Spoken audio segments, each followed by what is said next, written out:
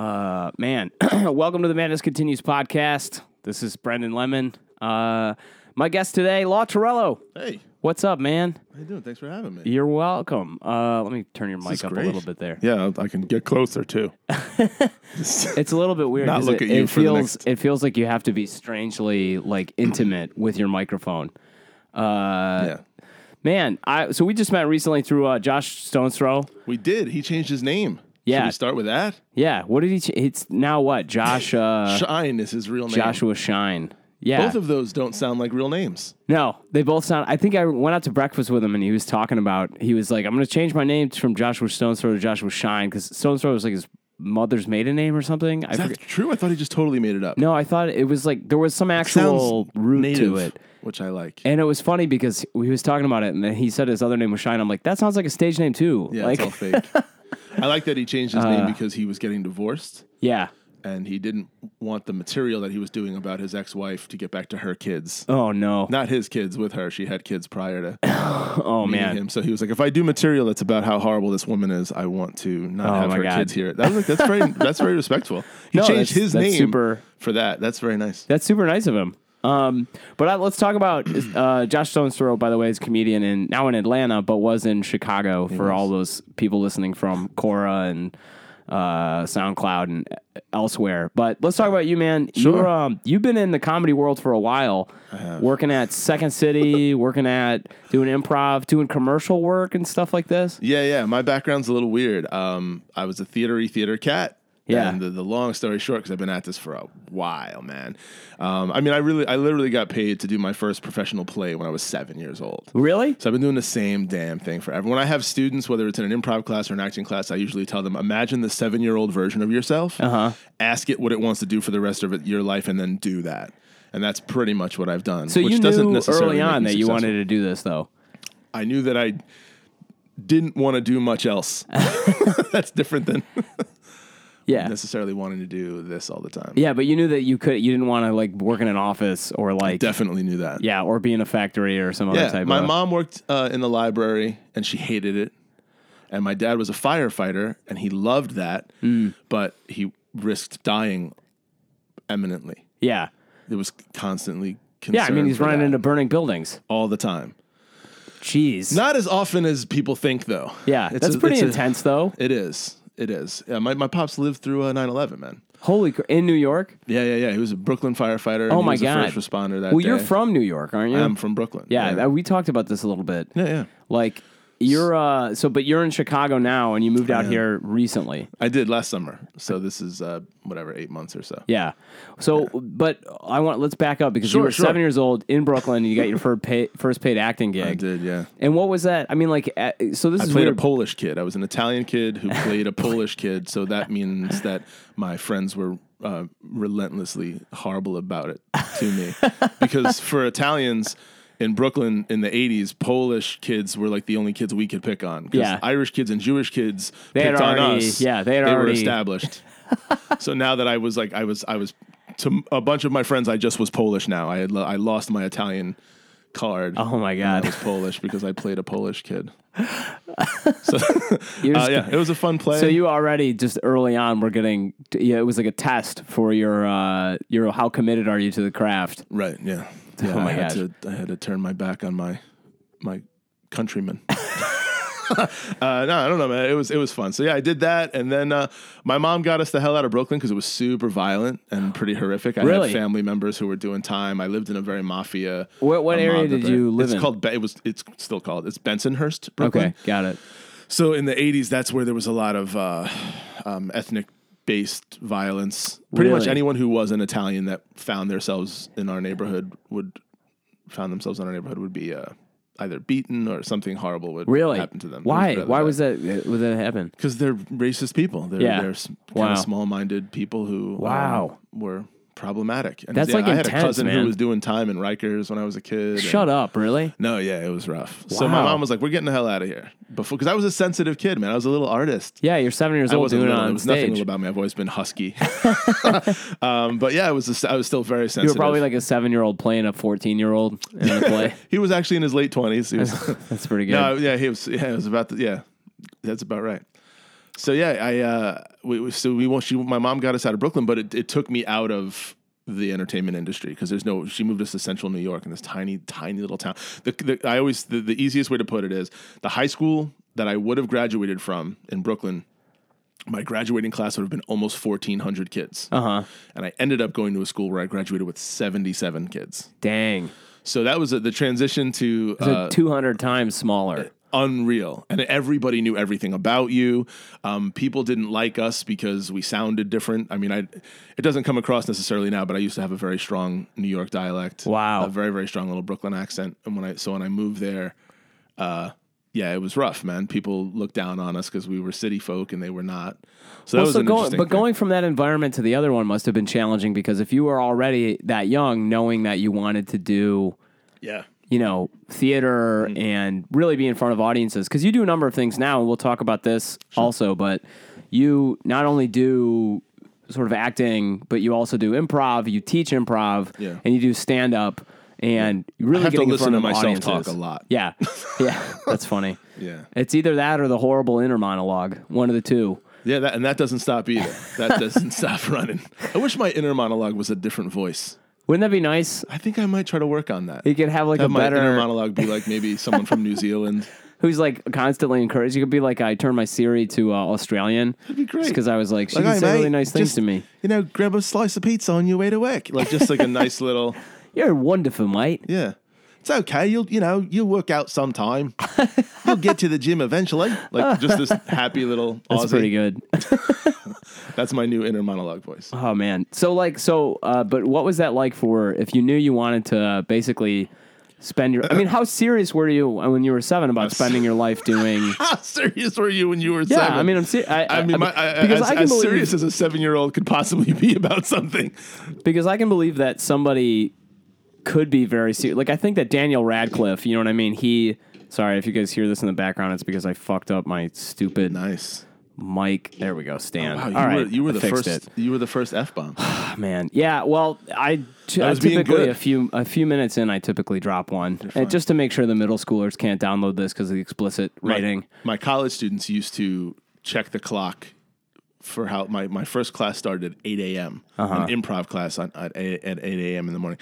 And as opposed to the other AM, and they would time, they would check and see. They were like, "How long before he says fuck?" And some days it was like during attendance. Yeah, I'd be like, "Who the fuck's missing?" And they were like, "Oh man, you didn't even make it to the actual class from Bensonhurst, motherfuckers." Yeah.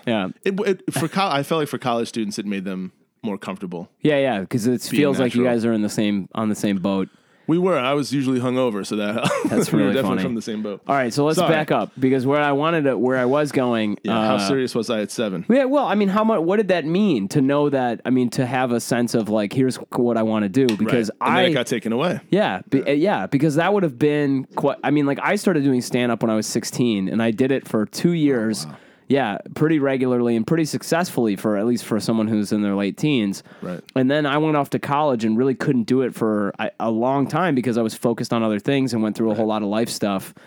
And still did it sometimes, but I can imagine that even as a kid, because your identity is not even fully formed yet, but to have a connection with like this feels real to me, and I want to do this more as an end in my life, as an end in itself. Yeah. And then having it taken away from you is probably a lot. Yeah. I went from essentially all of 7th, 8th, and 9th grade with almost there was nothing up there. Where my mom moved us, they just didn't have anything. There wasn't a drama club yet. There's 75 kids in your graduating class. Half of them would be, if they did a song and dance musical in the theater program, there would have been half of them. Yeah. So, I definitely, I don't know if it contributed to it. It was a combination of things, but I had a drinking problem very young. Yeah. So my sophomore year. That sounds like an artist. Of high school, I would sneak a fifth of bourbon into like a bottle of Dr. Pepper. Oh, wow. So either Jim Beam or Jack Daniels, and I would like sneak it in and drink it throughout like the first few days of school, but then I would like add Dr. Pepper so you couldn't tell. So it would start out at the beginning of the week with a little bit of bourbon and mostly Dr. Pepper, and then by the end of the week... It was mostly Dr. Pepper. It was mostly bourbon. Oh, shit. Okay. Because I kept drinking it, but I wouldn't re-add Dr. Pepper. I would just add more bourbon. Oh, man. So I would start out with a full like 20-ounce bottle or liter bottle of Dr. Pepper with a shot, and then as I would drink it, I would add just more whiskey or bourbon. And I did that. So I think that was like 15 years old. So this yeah, is how big of I a got that square out I early. am. There was like, you could buy pop at my school. Yeah. And I say pop because I grew up in Michigan. Gotcha. And Familiar. it's weird because I never thought about that. I was like, I could, you know what I mean? You ever thought about sneaking booze into it? No, ever. Yeah. That's so. Most of my friends didn't either. I had a legit drink. I mean, my English teacher, who ended up starting the drama club almost because of my drinking problem. She was like, "We got to find something for you to do." She Holy was shit. really a caring and person. she knew about it. She was aware of that. Yeah, she's the only teacher who, when I look back, looking back on high school for me, I think like now there would be interventions, there would be serious situations. Like Well, she this knew, is back. So what year was and this? she kept it quiet. 1990. Oh man, 1990. Yeah. So this was just kind she- of at the starting to be when stuff was serious. I guess. Because like I have these stories from my dad, who and like his brother, like my uncle, who talk about stuff that was going on in like the early '80s, even mid '80s. Yeah. And they were like, "Yeah, we used to moon cops coming out of McDonald's, and Yeah. we would like they would bust us on the street, and they'd find like a whole bunch of I mean, I like, still this is feel not. like the and just to be 90s clear, this is not my dad saying this necessarily, but people his age have been like, yeah, they would pull us over and find like weed in the car and like open cans of booze, and they would force us to like throw it away and pour it out, and then they'd be like, drive straight home, Right. Like, Get and right it's just home. that was it. And like now, you'd go to fucking jail for any of that stuff. You think so? Oh, if you please, Where you were from? open so can, the yeah. privilege wouldn't, the white guy privilege thing wouldn't Oh, kick in? no way. Not at all. I knew so many people who like would in high school and early college who open container and they would be straight up in the courtroom having to Yeah. deal with like all of this stuff. I lived in Rochester, New York right before I moved to Chicago Sure. for almost 8 years. And I was leaving a theater that I helped operate while I was there. And we were missing some props, and I had to run home quick before a show. But between the time, like the audience was already seated, and we're like, "Holy cow, we forgot some stuff!" Yeah. So I had to run home, and I pulled out of this parking lot, and I was easily on a regular little city street. I was easily doing like 60 miles an hour. Yeah, you were flying. I was flying, and it was on the borderline of like not a great neighborhood and an okay neighborhood. Dude. So there was always cops around and stuff like that. I got pulled over. The cop recognized me from a show Yeah. that he had seen, so that helped. Right Yeah. away. He was like, "Oh, you're from that theater." I was like, "Yeah." And then he goes, "Didn't you also call like last summer? There was some people putting illegal fireworks on the block behind you, and you And you're called like, in." "Yeah, I And called was that like, in." I called that in, and so he was like, "Okay." So he starts walking away from the car, and he's gesturing to me. He goes, "Listen, do me a favor, slow down, and stay off the phone, and put your seatbelt on, and try to stop at lights." Like I had broken So many laws. and nothing, and I Yeah. didn't even get. And I thought about Man. it. It made me. That was one of those early white privilege moments where I was like, if that was any of the African American members of our troop, Oh, he'd be done. he'd be on the hood of the car in Rochester, shit. New York. Definitely. Yeah. I mean, that would have been. I actually only had recently a moment where I was like, holy shit, man, white privilege is real. And it's because I mean, which maybe shows my naivete or whatever, but it was in Edinburgh, Scotland when I went and did the Fringe Festival. One of my buddies named Sharoop Kareem came out, and judging by his name, you can guess the color of his skin. You can. I refuse to do things Yeah, I know, like that. right? If that's part of this game, I'm not playing. Yeah, right.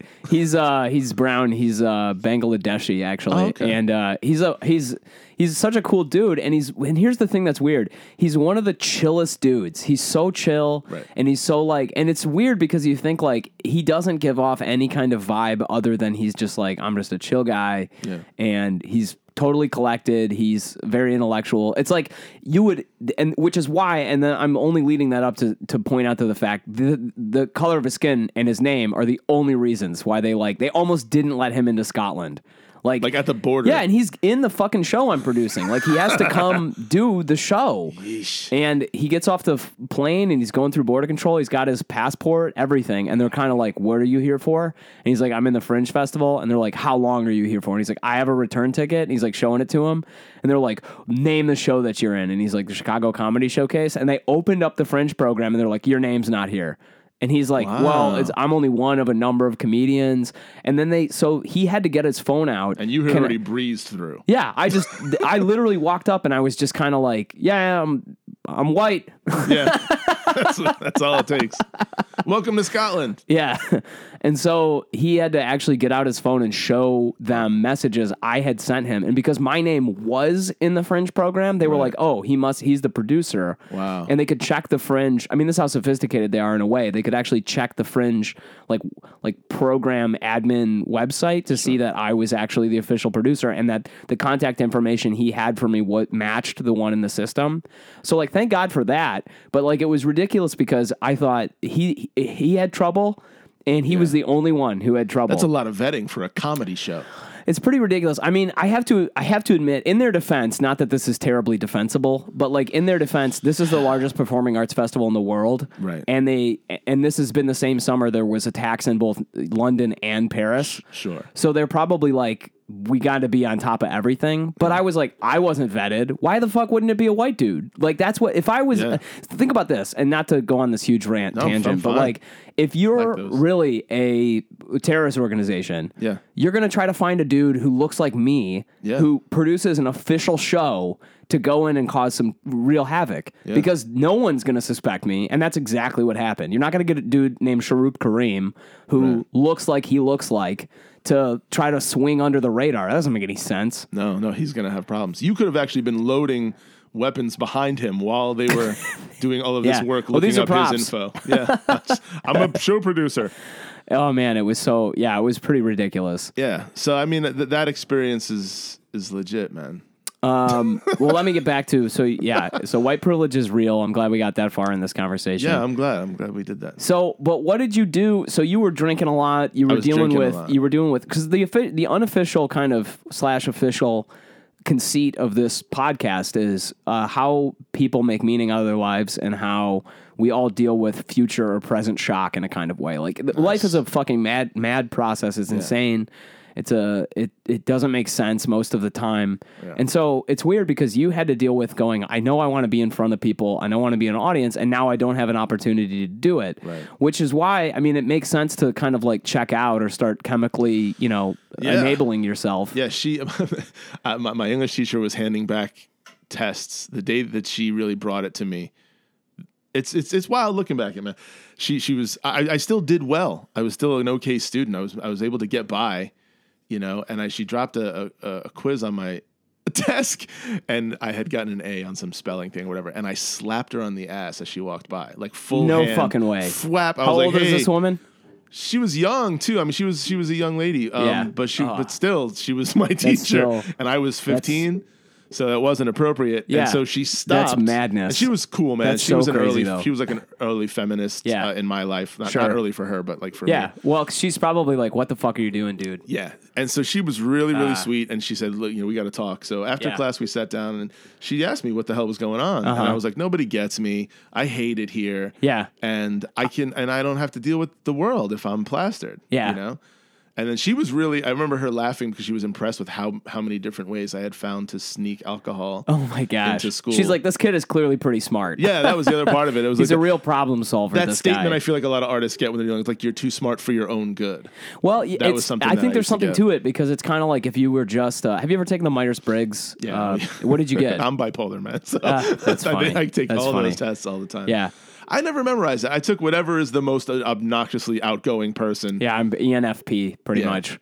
Yeah, I think that's probably true of a lot of performers in that who are somewhat in that space. But I look at those tests and I try to answer them questions honestly. Yeah. And when I look at the way that I'm answering them, I'm almost answering questions for tests like that with what I know the perception of me is. Yes. Because I'm not the thing that super, ever turns out to be. By the way, that's super ENFP to do. Which is It's weird. really hard because ENFP can solve those kinds of problems like really easily. And we're so extroverted that you almost need someone else socially to even feel like yourself. Yeah, exactly. And it's bizarre because it actually is a good recipe to create a fucking, addict. But like... Yeah. But it's true, and it's funny because some of my other friends in comedy are also ENFPs. I'm definitely one. And not that I'm saying you're necessarily have to be one, but I wouldn't be surprised. Like I said, whatever I'm an Aries. Yeah. And that's not, even saying that out loud cracks me up because I don't prescribe to it. Yeah. But if anyone who happened to be hearing that thinks they know what an Aries is, that's what I am. Yeah. Like if you it's just like I just run through things. I'm always moving and thinking. I can't shut up. And I'm pretty serious about Serious was a weird way to put that. Like I'm bipolar.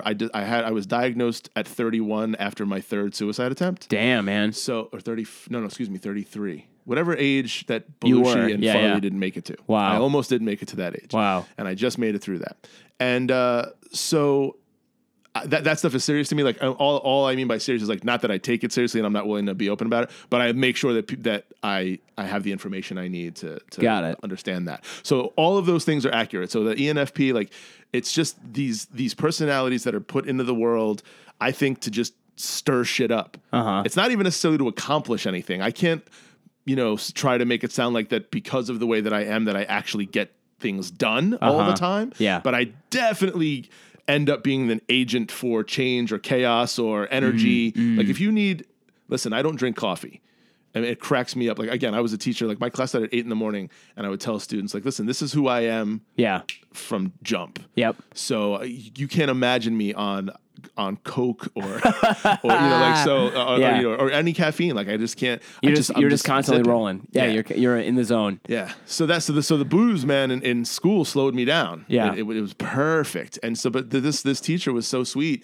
She just said, listen, we got to do something for you. And she's like, what do you want to do? And I straight up told her, I said, I miss doing plays. Yeah. That's what I did as a kid. I did plays all the time. Yeah. So she's like, oh, well, we'll pick a show. And it was this tiny little small town. And she just picked our town. And it was the first show we did. And she essentially picked it there was a handful of us. I wasn't the only one. Yeah. There was a few kids that needed an outlet. Yeah. And she recognized that and the kind of person who also was into that. And she created the drama club. And that got me back into the space. Yeah. And then I ended up going to college for theater. Where did you go? The most accessible. I started at Long Island University, which was a little private university on the North Shore of Long Island. I was the poorest kid at that school, man. Oh man, no except joke. my roommate. I bet. I bumped into a kid who also came from very little, as I did, but most of the kids there were really rich. I had a Nissan Sentra hatchback, like an 88. Oh man! In 1994, I had an 88 Nissan Sentra hatchback, and in the parking lot in the school, it was like Volvo, Audi, BMW, Jeep, of course. Mercedes, all these kids, and then my car. I had a private Long Island school from probably the fucking Hamptons or something. Yeah, so I got accepted to that school. And I could only stay for a year because the government cut a bunch of art grants. And then I ended up at a state university in Western New York called Fredonia. Oh, yeah. They wanted you out of their fucking school, probably. They were trying to figure out a way to get... Let's get Hatchback Kid out of here. Can we get that kid with the... If he's not selling us Coke, we don't want him here. I sold weed. That's a crazy story. Oh, man. I've never sold weed, but I feel like everybody who's ever been involved in the arts mostly has sold weed. I sold... at some point. I'm going to say only this much for two reasons. One, there's a lot of implications here that I've never dealt with. Yeah. Two, it's a script I've always been working on. Yeah, that's funny. But no, the weed that I sold as a freshman in college came from the public safety officers. What? Who would, That doesn't surprise me either. He caught me and said the only way I was going to get to keep doing what I was doing, not get kicked out of school and everything, was if I started selling for him. See, this is so interesting because I had, at my high school, we had this guy, he was a security guard. We had cops who we had like dedicated. I went to a school that had 6,000 kids, and we had dedicated police officers who were like our high school police officers, especially after. Well, that's like a little Columbine. City. Yeah, it's like a small. There are towns that are smaller than that high school. That's the one my mom moved us to. Yeah. It was definitely smaller than that. Than your high school. I know, it's crazy. So you definitely had your own political social system inside it was so insane. And so we had Officer Schmedley, and then we had this guy, and I'm trying to remember the security guard's name, and I'm not gonna, but he was definitely like people bought drugs. I know for a fact people bought drugs from him. I mean, right. I didn't because I was such a square. I didn't do any drugs or drink really until senior year, but like people definitely like bought drugs from this dude. And I remember thinking, this guy's got his own like, and it was weird because I remember cottage industry. Yeah, he had his own little industry going, but I remember even thinking at the time, like, this guy doesn't make a lot of money. Right. Like he's just honestly like they're probably paying him like minimum wage or right next to it. Just let him sell a little bit of weed. It's not really hurting anybody. Yeah. And so anyway, I think that's probably true of a lot of places. It's wild, yeah. I mean, it was the easiest way to get. It was horrible. Yeah, but so I look at that as another. That's a hilarious idea for a movie or something, though. Yeah. Yep. Because I've had a couple ways that I tried to think about which angle I would take on it. I could see that as a musical. Oh God. Yeah. So yeah, man, I did. It's just that's the quickest way in is theater.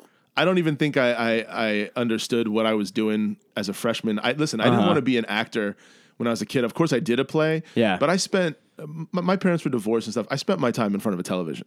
I was raised. My mom had 2 jobs. Your brain was probably working all the time. Yeah. I have legit memories of the original cast of SNL, which makes me only 4 or 5 years old. So my mom had me up late, You were very young. which was what, 76? Yeah, so I was born in 76. So like by you by must have been, 79, it must have been 80, 80. You were 3 or 4 years old, and they were still on the air. Right. Yeah. Yeah. And I was watching that, and I have memories of the definitely by the time you get to Eddie Murphy and them, forget it. I was up late watching it. It wasn't on demand the way it is now. Yeah. So I wanted to. I had no real perception, even though I had done plays, of that being the lifestyle. I wanted to be on television. Yeah. I wanted to be on Night Court or Cheers or some crap Night like that. Court. Yeah, man. Those were the shows, man. Yeah, that's so I would funny. watch all that crap with my mom because she was a single woman who just. We hung out. Like my mom and I hung out, dude. Yeah. We were just buddies. So what was the first, let me ask you this then, and maybe it was when you were 7, but what was the first role that you had when you were playing a role that really either challenged you or you walked away from it being like, this was meaningful for me somehow? Yeah, that was freshman year of college. Yeah. Because until then I thought I was everything was all comedy. Yeah. Even though I did Our Town, I did Harvey in high school, like just real fluffy stuff. But then my freshman year, I got cast in a Tennessee Williams play. Which play was it? 27 Wagons Full of Cotton. Got it. And I played. I've never read or seen that one. It's essentially, it's so sad. It's just a cotton farmer who, I think burns down his own. Damn. He commits arson for insurance money. Yeah. And then he kind of gets caught. That sounds like a Tennessee Williams play. He beats his wife. Yeah. Now it definitely sounds like a Tennessee Williams play. I had to smack my friend around a whole bunch. That's hot. It was pretty crazy. It was one of those early things where it was like I got thrown in from doing like Into the Woods and doing, and then all of a sudden this school saw me as someone who, even though I have big eyes and I'm a large guy, I was always known that that's where the comedy comes from. Like, oh, sure. you have big eyes. And you're a Falstaffian man. This place threw me This place threw me into Suburbia by Eric Bogosian and Tennessee Williams. And they were like, we're going to make an artist out of you. And it really changed me because I went to school thinking I would probably end up doing, probably musicals and I wasn't really even super into that. But Long Island University was very anti that. Like they still did musicals to make money, but when we were in our acting, it was like they were serious about this is character exploration. Yeah. This is world exploration through character. Yeah. So, but I got into it, man. Why was that role so? Was it because it was just not typically? It wasn't like it was. You were cast against type, sort of, or was it? What was it about that role that was so eye opening for you? I mean, I belted my friend across the face. I mean, we did all the stage work, right? Yeah. And I remember the weird little stupid connections that I have in my head to the audience reactions to things. There were people in the audience who like gasped. And so to tap into something where like, I'm sitting in a theater that's only got 70 people in it. It's a cool little black box and theater. you're fucking hitting this friend of yours. You're hitting a woman, basically. Yeah, no, yeah. And the audience and that's intense for an audience and it's intense for you to have to do that as that actor who has to be the conduit for. I was only 18, and you're pulling everybody with you, right? Yeah. So I think that I was used to making people laugh, and then the reaction. There's a heaviness to that. Yeah, the reaction from that kind of work. I ended up doing a lot of stuff like that in school, mostly because of my size. I mean, as a fat kid, you play older people in plays, and colleges need that. When they're putting together their departments, they're not just hiring every adorable little ingenue because they can't do anything with them. That's so funny. So, but I still did a handful of, even when I transferred schools, I did comedies a bunch, and then I started an improv troupe. But the plays that we did, man, I would constantly get cast in pretty grimy situations. I played a lot of violent characters. I played one of my buddies cast me as a correction officer, and I had to like rape someone on stage. Jesus. And my mom came to that show. Wow. And I remember her telling me after. That's so intense, man. Yeah, I remember her telling me after, like, she liked the show, but she hated that you had to do that. that I did that. And I was like, but my mom was also really into TV and movies and stuff, so she got it. You know, she was cool with it. Yeah. But I mean, it was it was live on stage, man. I mean, I had to do that in front of like my college environment. Yeah. You know, so it's like that's a matinee. 200 you got a matinee people, show. Yeah. and your friends are, you know, you got people there, and you get a reputation for that stuff quick. Well, it's weird too because you have to find. I mean, like I've done some acting, stage acting, and another acting, but it's strange because you have to find that space in yourself, and you have to have a relationship with it, kind of. And it's strange because people who do not do acting don't understand this. That part. Like I had to play a character who was pretty intense like that once. And I didn't have to rape anybody, but it was like I played a pretty evil dude. And I remember thinking, I know this guy exists inside of me already somewhere. Right. And it's weird because you're like, now I'm going to be that guy. Yeah. And then when you're done, you're like, well, bye. To this dude who's like inside I really don't want to be that guy anymore. Yeah, exactly. The girl who played in the scene with me in that, and I say girl because she was 18. I think it's fair. Yeah, she was a young woman. Yeah, whatever. Young woman, girl. But she didn't. We rehearsed. We had to get all the movement stuff down and all the, you know, we wanted to get all the fight stuff looking right.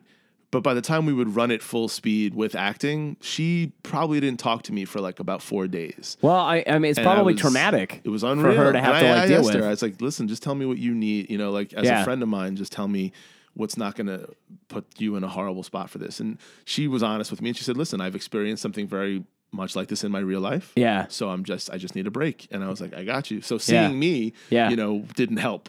Man, that's so intense. Yeah, I listen, man. Looking at that kind of stuff, like I hope to jump back into some dramatic work. I don't know what's going to happen theater wise in Chicago or even, you know, television and film, but there is definitely something to be said. This is not hard work. Acting is not. You know, listen, my dad was a firefighter, like I said. My mom did the 40-hour-a-week grind in an office type situation. So what we do isn't hard in that way. Yeah. But I do challenge that. It's emotionally draining. Yeah, man. Putting yourself in that spot for someone else's entertainment, it's a trip. Well, it's weird because it's like the profession of it is that you are accessing that person. Right. You know, and you're accepting. This is the way I think about it. You're accessing that person, you're projecting that person or embodying them, and you're accepting the archetype of the audience to place those projections onto you. Right. And that in itself is a heavy load. Yeah. And so it's like, are you working on, just to use an analogy from my family, are you working on the fucking line in Detroit making cars for 10 hours a day? No. Right. Are you running into a burning building? No. Right. But did my grandfather have to deal with going to that dark of a place? Yeah. For the entertainment of others or to try to portray art in a kind of way. And they didn't have to do any of that stuff. And again, I mean, it's like, this is not a comparison apples to apples because that kind of work is not the same. But it's like, that's fucking heavy and it isn't not work. Yeah. Listen, after 9/11, I had a theater company in Long Island that I had started with some dear friends, and there was about 25 actors all living in the same house. Yeah. And I called actors my pop. Are wont to do sometimes. Yeah. I called my pop and I was like, hey, do you want us to all come down to ground zero and start digging or serving soup or whatever? What should we do? And he was like, do what you guys do. He's like, could you come out and do like an improv show? And I was like, are you kidding me? You want us to try to do comedy for people who are actively what? And he was like, that's what you should do. And we did. Man, that's intense. Well, it's kind of like, it's, like Louis C.K. Talked about, whatever you think of him now. He talked about going on the USO, and he and Kathy Griffin were talking about this, and Michael McDonald, not the singer, the comedian. And Michael McDonald's gonna go. That would be the most sleepiest. Going Louis C.K., Kathy Griffin, and the singer Michael McDonald, and the Doobie Brothers. He had a place in his life. He never made her think twice. I would go to that show. How are you doing out there, Baghdad? Mike McDonald's a white man, by the way. Anyway. Blue-eyed soul. So he, anyway, I saw them, they were giving a talk as they were going around at these different forward operating bases, which is kind of nuts. And Louis was doing stand-up comedy without a microphone, without nothing, in a room full of 6 people, basically. And it was weird because he was like, I just don't understand how, what do I do? What do I do for these guys? Right. Like, and I forget who he was talking to, but there's like some colonel or some high up guy who was like, dude, just showing up to support them, even if you bomb, even if it's so important. Like, it makes them feel like, you can't do anything that's going to be directly useful for them. There we go. Well, guys, we had some technical failure, but we're back with Tarello right here. We were talking about some heavy stuff. Ground Zero, these kinds of things. Yeah. Doing the things that we love. Well, looking at like whether it's stand-up comedy in Baghdad or improv at Ground Zero, no matter what, man, you have a thing you're good at. Yeah. And so do it. Well, do you feel a responsibility to your talent or your like, I heard this quote recently, and I just want to see if you have any thoughts on this. Is like, sure.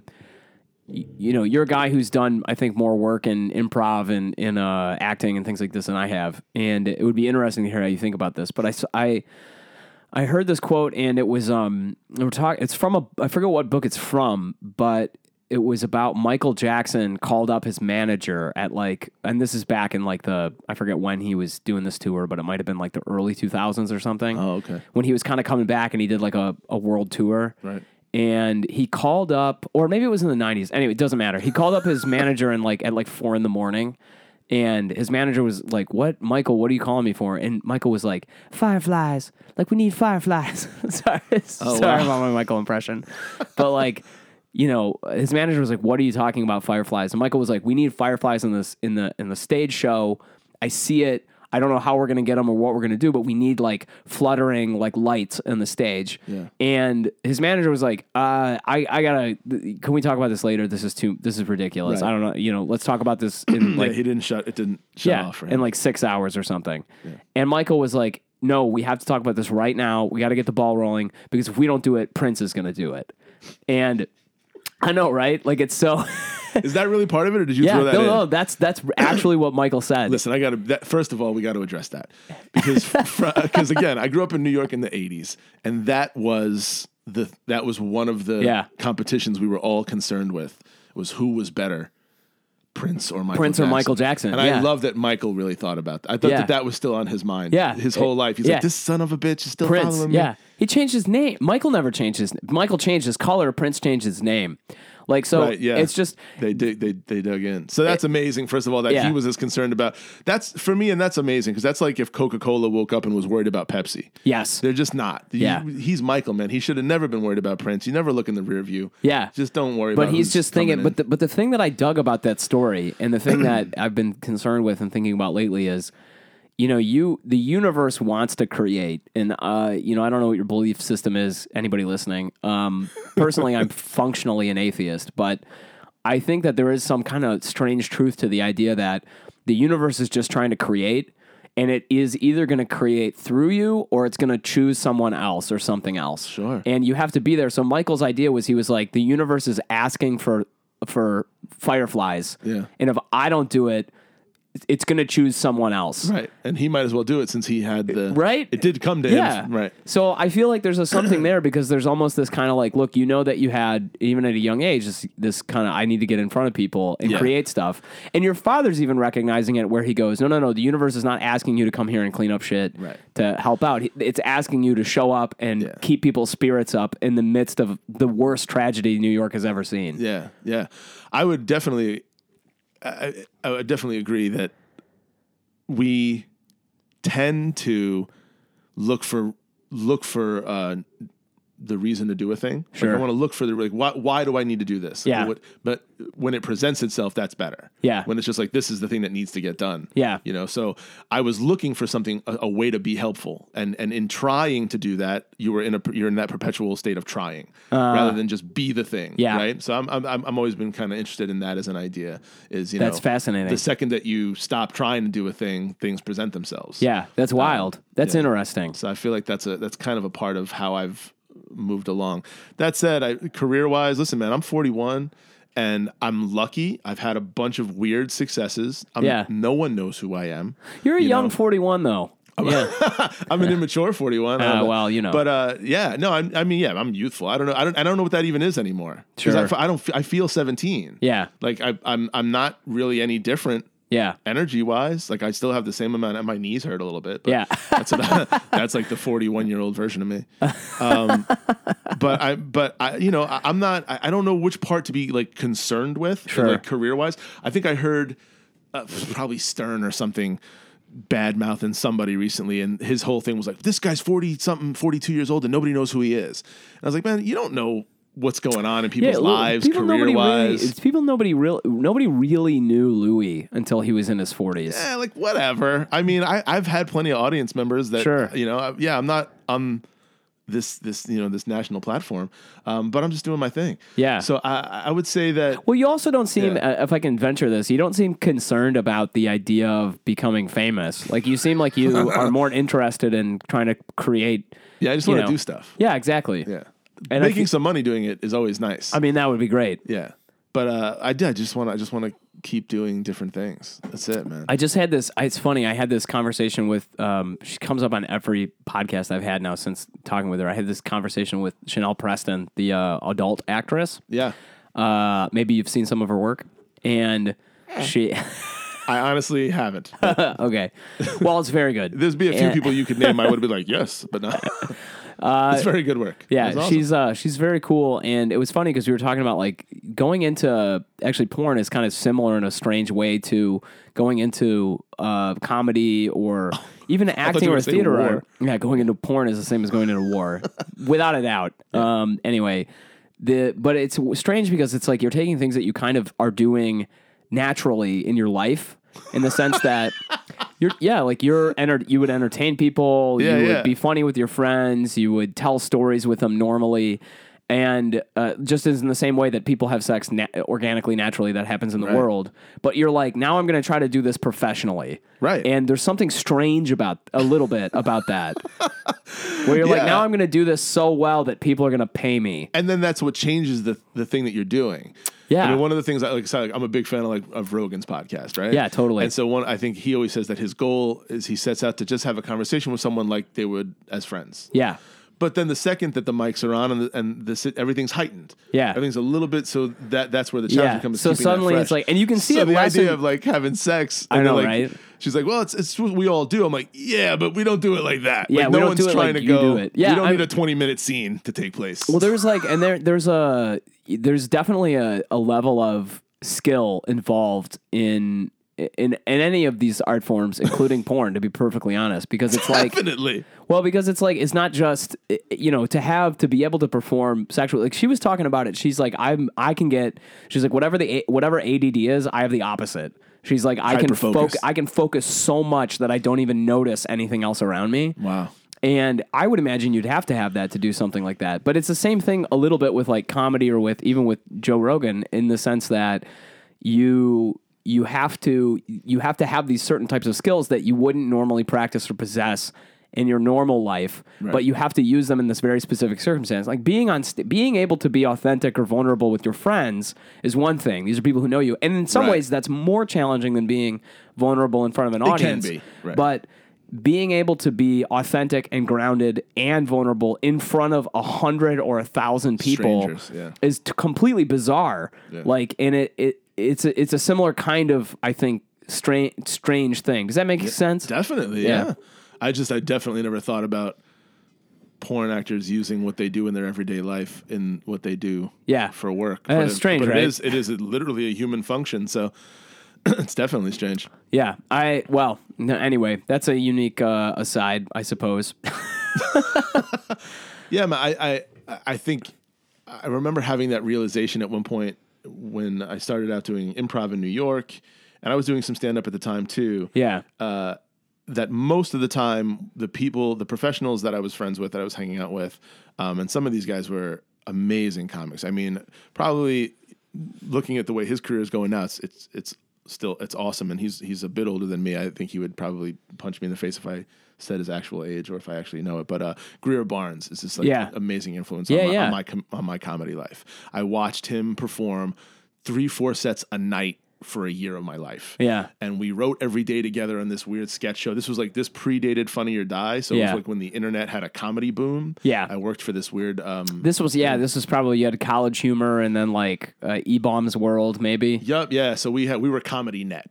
I worked for this thing called Comedy Net. It was owned by the guy who owned the Spice Channel, speaking of pornography. Yeah. So that gentleman wanted to get in on the comedy boom. Yeah. And we had kind of done another example of where these Venn diagrams overlap. Oh, definitely. And I mean, that guy ended up, he was putting money into this online, comedy network, so to speak. It was called Comedy Net. But he ended up taking stand-ups and putting them in burlesque shows because he was it was like he couldn't get away. He kept trying to like get away from the porn world. Yeah. But he was trying to sell on-demand content, and the only way to do it was to find a way to get someone naked and then still put a stand-up in there. Got it. So I just had this opportunity to work with these guys and be around this kind of that community. And man, watching them perform, it really, and there was a lot of them. It was him. Rick Shapiro was kind of big on that list for me back then. Those guys, and he's got a crazy connection to Louis. He's also going through some ridiculous health stuff these days. Yeah, and I look at and I'm like I said, I'm getting older, and those guys are a little older than me. And anyway, to their work ethic, it was unbelievable. I would watch them do set after set after set. But then when we hung out, those guys were very rarely funny. And I loved that. Yeah. I was like, these are normal guys. When I would hang out with younger comics, they try I felt to be there was no conversation. Yeah. It was just one-upping each other. Bits. Yeah. Running bits. Oh, man. That's why I hate hanging out with improvisers a lot, to be perfectly honest. Yeah. I mean, they're not all that way, but there's a real fault. There's generalities among us that work. Yeah. But yeah, I think the thing I enjoyed that felt different about probably, and it's probably just my propensity or the fact that I've done improv more than I have done stand-up. But I think that my friends and I would start like completely rhetorical conversations that didn't feel like bits because I knew that we were improvising them. Yeah. But looking back, it was You're just like, as we're obnoxious. Just running bits, yeah. Oh, dude, it was just like having a conversation about nothing. Yeah. That had no grounding and no meaning in anything. And I would say the guys who had been doing stand-up or even improv for a while before that, they didn't do that. I didn't see them doing that stuff. They talked to each other. Yeah. They got to the heart of questions and situations with each other, whether it was just at a Chinese restaurant or walking across the street to grab coffee. They got to stuff. They would work things out. And then you would see the result of that in their work. Yeah. You would see the result of having because then they'd epiphany. mull it over. They'd probably do some writing. They'd go work it out on stage. Right. Yeah. There was some revelation they'd have. Yeah. Versus just working on the bit. Yeah. Yeah. So that was an early influence for me. It was just like realizing like, I don't have to work on the bit when I'm with my friends. We can be real together. Well, let me ask you, so now this is an interesting time in your life. You come out to Chicago. You're kind of like, you've been out here for almost a year, but like, what are the projects you're focused on now? Or like, where do you want to go next? Yeah. So, thanks for asking that because now it's making me think about it. Thanks, Mom. Thanks. Yeah. I mean, project wise, I love creating. I love like collaborating. I'm big, like you said, I mean, when you said that before, that really hit me. The idea that whether it's a personality trait based on a Myers-Briggs thing or something, but the idea that I quite often don't feel like I have an identity unless I'm working with someone else. That's huge for me. Also, I'm an only child. So I think I was always looking for that. Starting to come together. I see it. Yeah. Oh, yeah. It's mean to say because I have 2 half siblings. That I love dearly. Yeah. But I grew up as an only child. I have an older, Jesus. I'm the oldest. I have a younger sibling. She's 4 years younger, but we think of ourselves, I think, as only children a little bit. I get it. You grew up in a different environment. Yeah, totally. Yeah, I'm 11 years older than my sister and 15 years older than my brother. Oh, wow, yeah. So I didn't grow up in the house with them. So again, for me, whether it's only child, bipolar, all these fun things I've got going on in my head, I quite often I love that work with other people. So the second I got here, I didn't have a community. I mean, I was a part of a huge improv community in Rochester, New York, a huge improv stand-up acting community in New York City. I had those things. So coming here was weird for me. And it's why I got back into stand-up here. Because you don't have to ask anybody permission. You just sign up and you do it. And fortunately, I met Joshua Stone's Throw Shine. And I'm going to hyphenate his name now. I'm going to make it sound like that he's married to himself. Yeah, I was about to be Let me know when we're in. How many equipment failures can we have in one episode? I like 'em. Is really what we're going for here. That was the second you time. said Future Shock, man, and that's I know. the Bang! thing. This is what's happening. Yeah. So to wrap that thought up. Yeah. Doing stand up in Chicago for me has been a saving grace. Yeah. Because like you said, whether it was moving upstate when I was a kid and there was nothing to do, if I got here and I wasn't able to do stand up here, I'd be just waiting. Yeah. For auditions to happen, and I hate that life. Dude, no way. I hate just waiting. Yeah. So I've had an awesome time with I would say, listen, I wanted to throw this out there and I might get some crap for it, but I got into I threw myself more, I would say into, not just got into, but I threw myself into improv in New York in the early 2000s, mostly because the stand-up community was so challenging for me emotionally. They were kind of vicious, mean, hearted people. They can definitely be that way. But in Chicago, it's been a lot of sweet folks that are just welcoming and kind. And the improv community here has felt more that's so insular funny. And divisive. Listen, They're going so through serious, a lot right now. man. They're I don't know, man. serious. Listen, there's some stuff going on in LA right now with the improv community and their Facebook posts. I'm like, I want to find a way to support what they're going through, but I also want to tell them, like, hey, man, this isn't us. Like, you're acting. I want to be. You're acting like a stand-up. Yeah, and I know that would like insult an improviser. Yeah, that's the way you cut an improviser deep.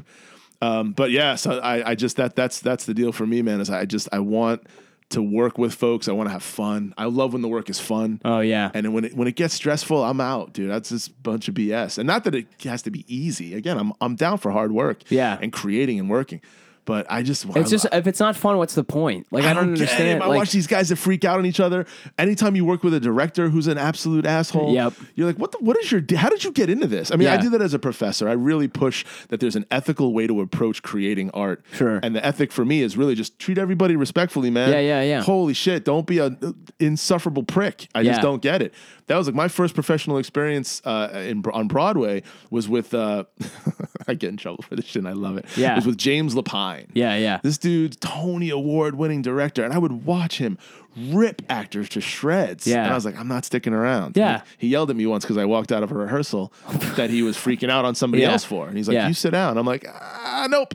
Yeah. I'm going to leave. I'm sorry, man. I don't think so. This is not the world I'm from, man. Like, people don't talk to each other like this without getting punched in the face. Yeah. And that's what I dealt with stand-up early on, where stand-up comedians wanted to just kind of goof with each other. Yeah. But rip each other to shreds. And I'm like, listen, where I'm from, if you use those words, you want to fight. Yeah. And I don't think you want to fight. Yeah. And most of the time they would be like, no, that's not, I don't want to fight. I just want to fuck around. I'm like, that's cool. not my deal. We're not going to do, that's not the way. And that's what I see what's happening with improv right now is folks are using fighting words. Oh, and I'm like, man. You're just saying stuff to say stuff, but I don't think that you would say that to the person's face. Sometimes I have an issue with that. Yeah. But even if you would, I don't think that you'd have the desired effect that you think you have. And everyone's so safe in their Facebook bubbles. Oh man, just ripping folks to shreds. It's so weird too, and it's strange to me because it feels like, and I mean, I'm not. First of all, I think it's not. Nobody is above talking shit at some level, but definitely, I feel like I've never tried to like.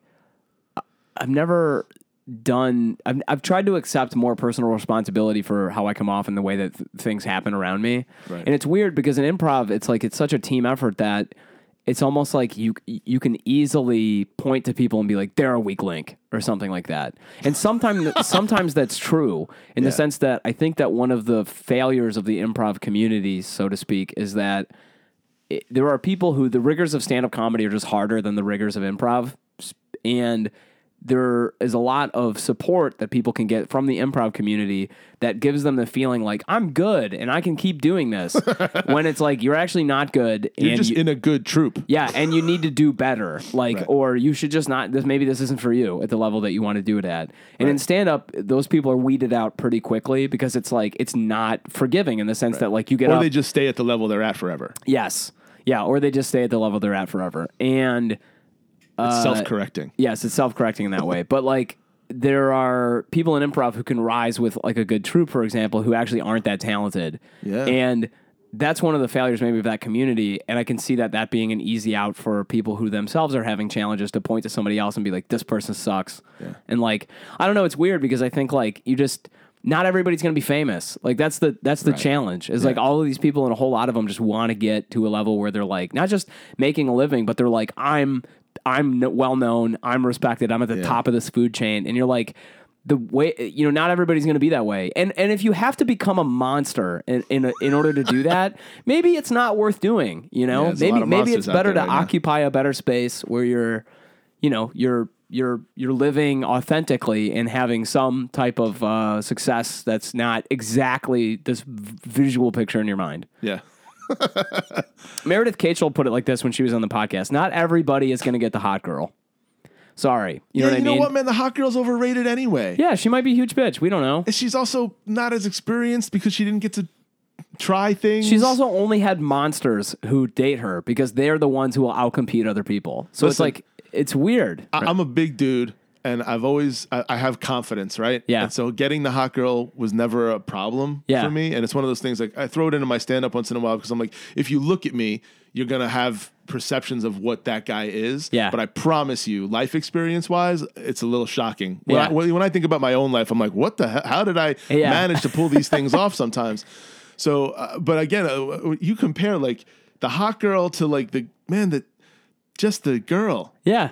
Just have an authentic if you're relationship. With just the authentic situation, that person's they're trying things. Yeah. They're trying stuff out. They don't feel like, oh, my hair has to look a certain way when I leave the room. Yeah. They don't care at all, man. They're gonna get messy with you and sweaty and funky. Yeah. And that's what I'm looking for in, like, life. Like, people who are willing to do that. Just I have this thing, like, I think I learned it from, or it came from a lot of places, but Amy Poehler said early in some of the class stuff that I got a chance to be a part of with her, was that you have a willingness to be ugly. Oh, that's great. And I love that, man. I try to tell students that, like, you have to have a willingness to be. I watched her play like a werewolf girl and like a monkey person. Yeah, all that stuff. And I think early in her career, people were like, man, you got to play like cute characters and be petite and be and she sweet. was like, nope. It's like, F that, man. Yeah.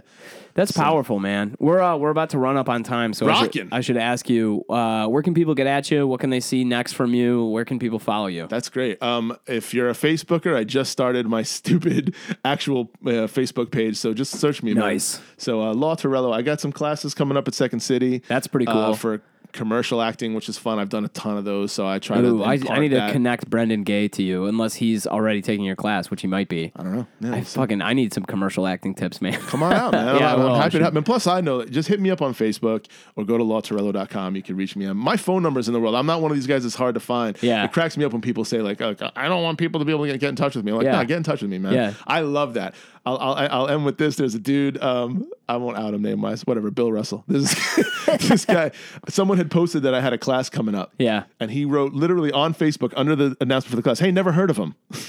Oh my God. Like, you never heard of me. I never heard of you. Don't worry about it. So if you've never heard of me, that's great. Just come have coffee with me or something. Yeah. And now you have, because you listen to him on this podcast. That's it.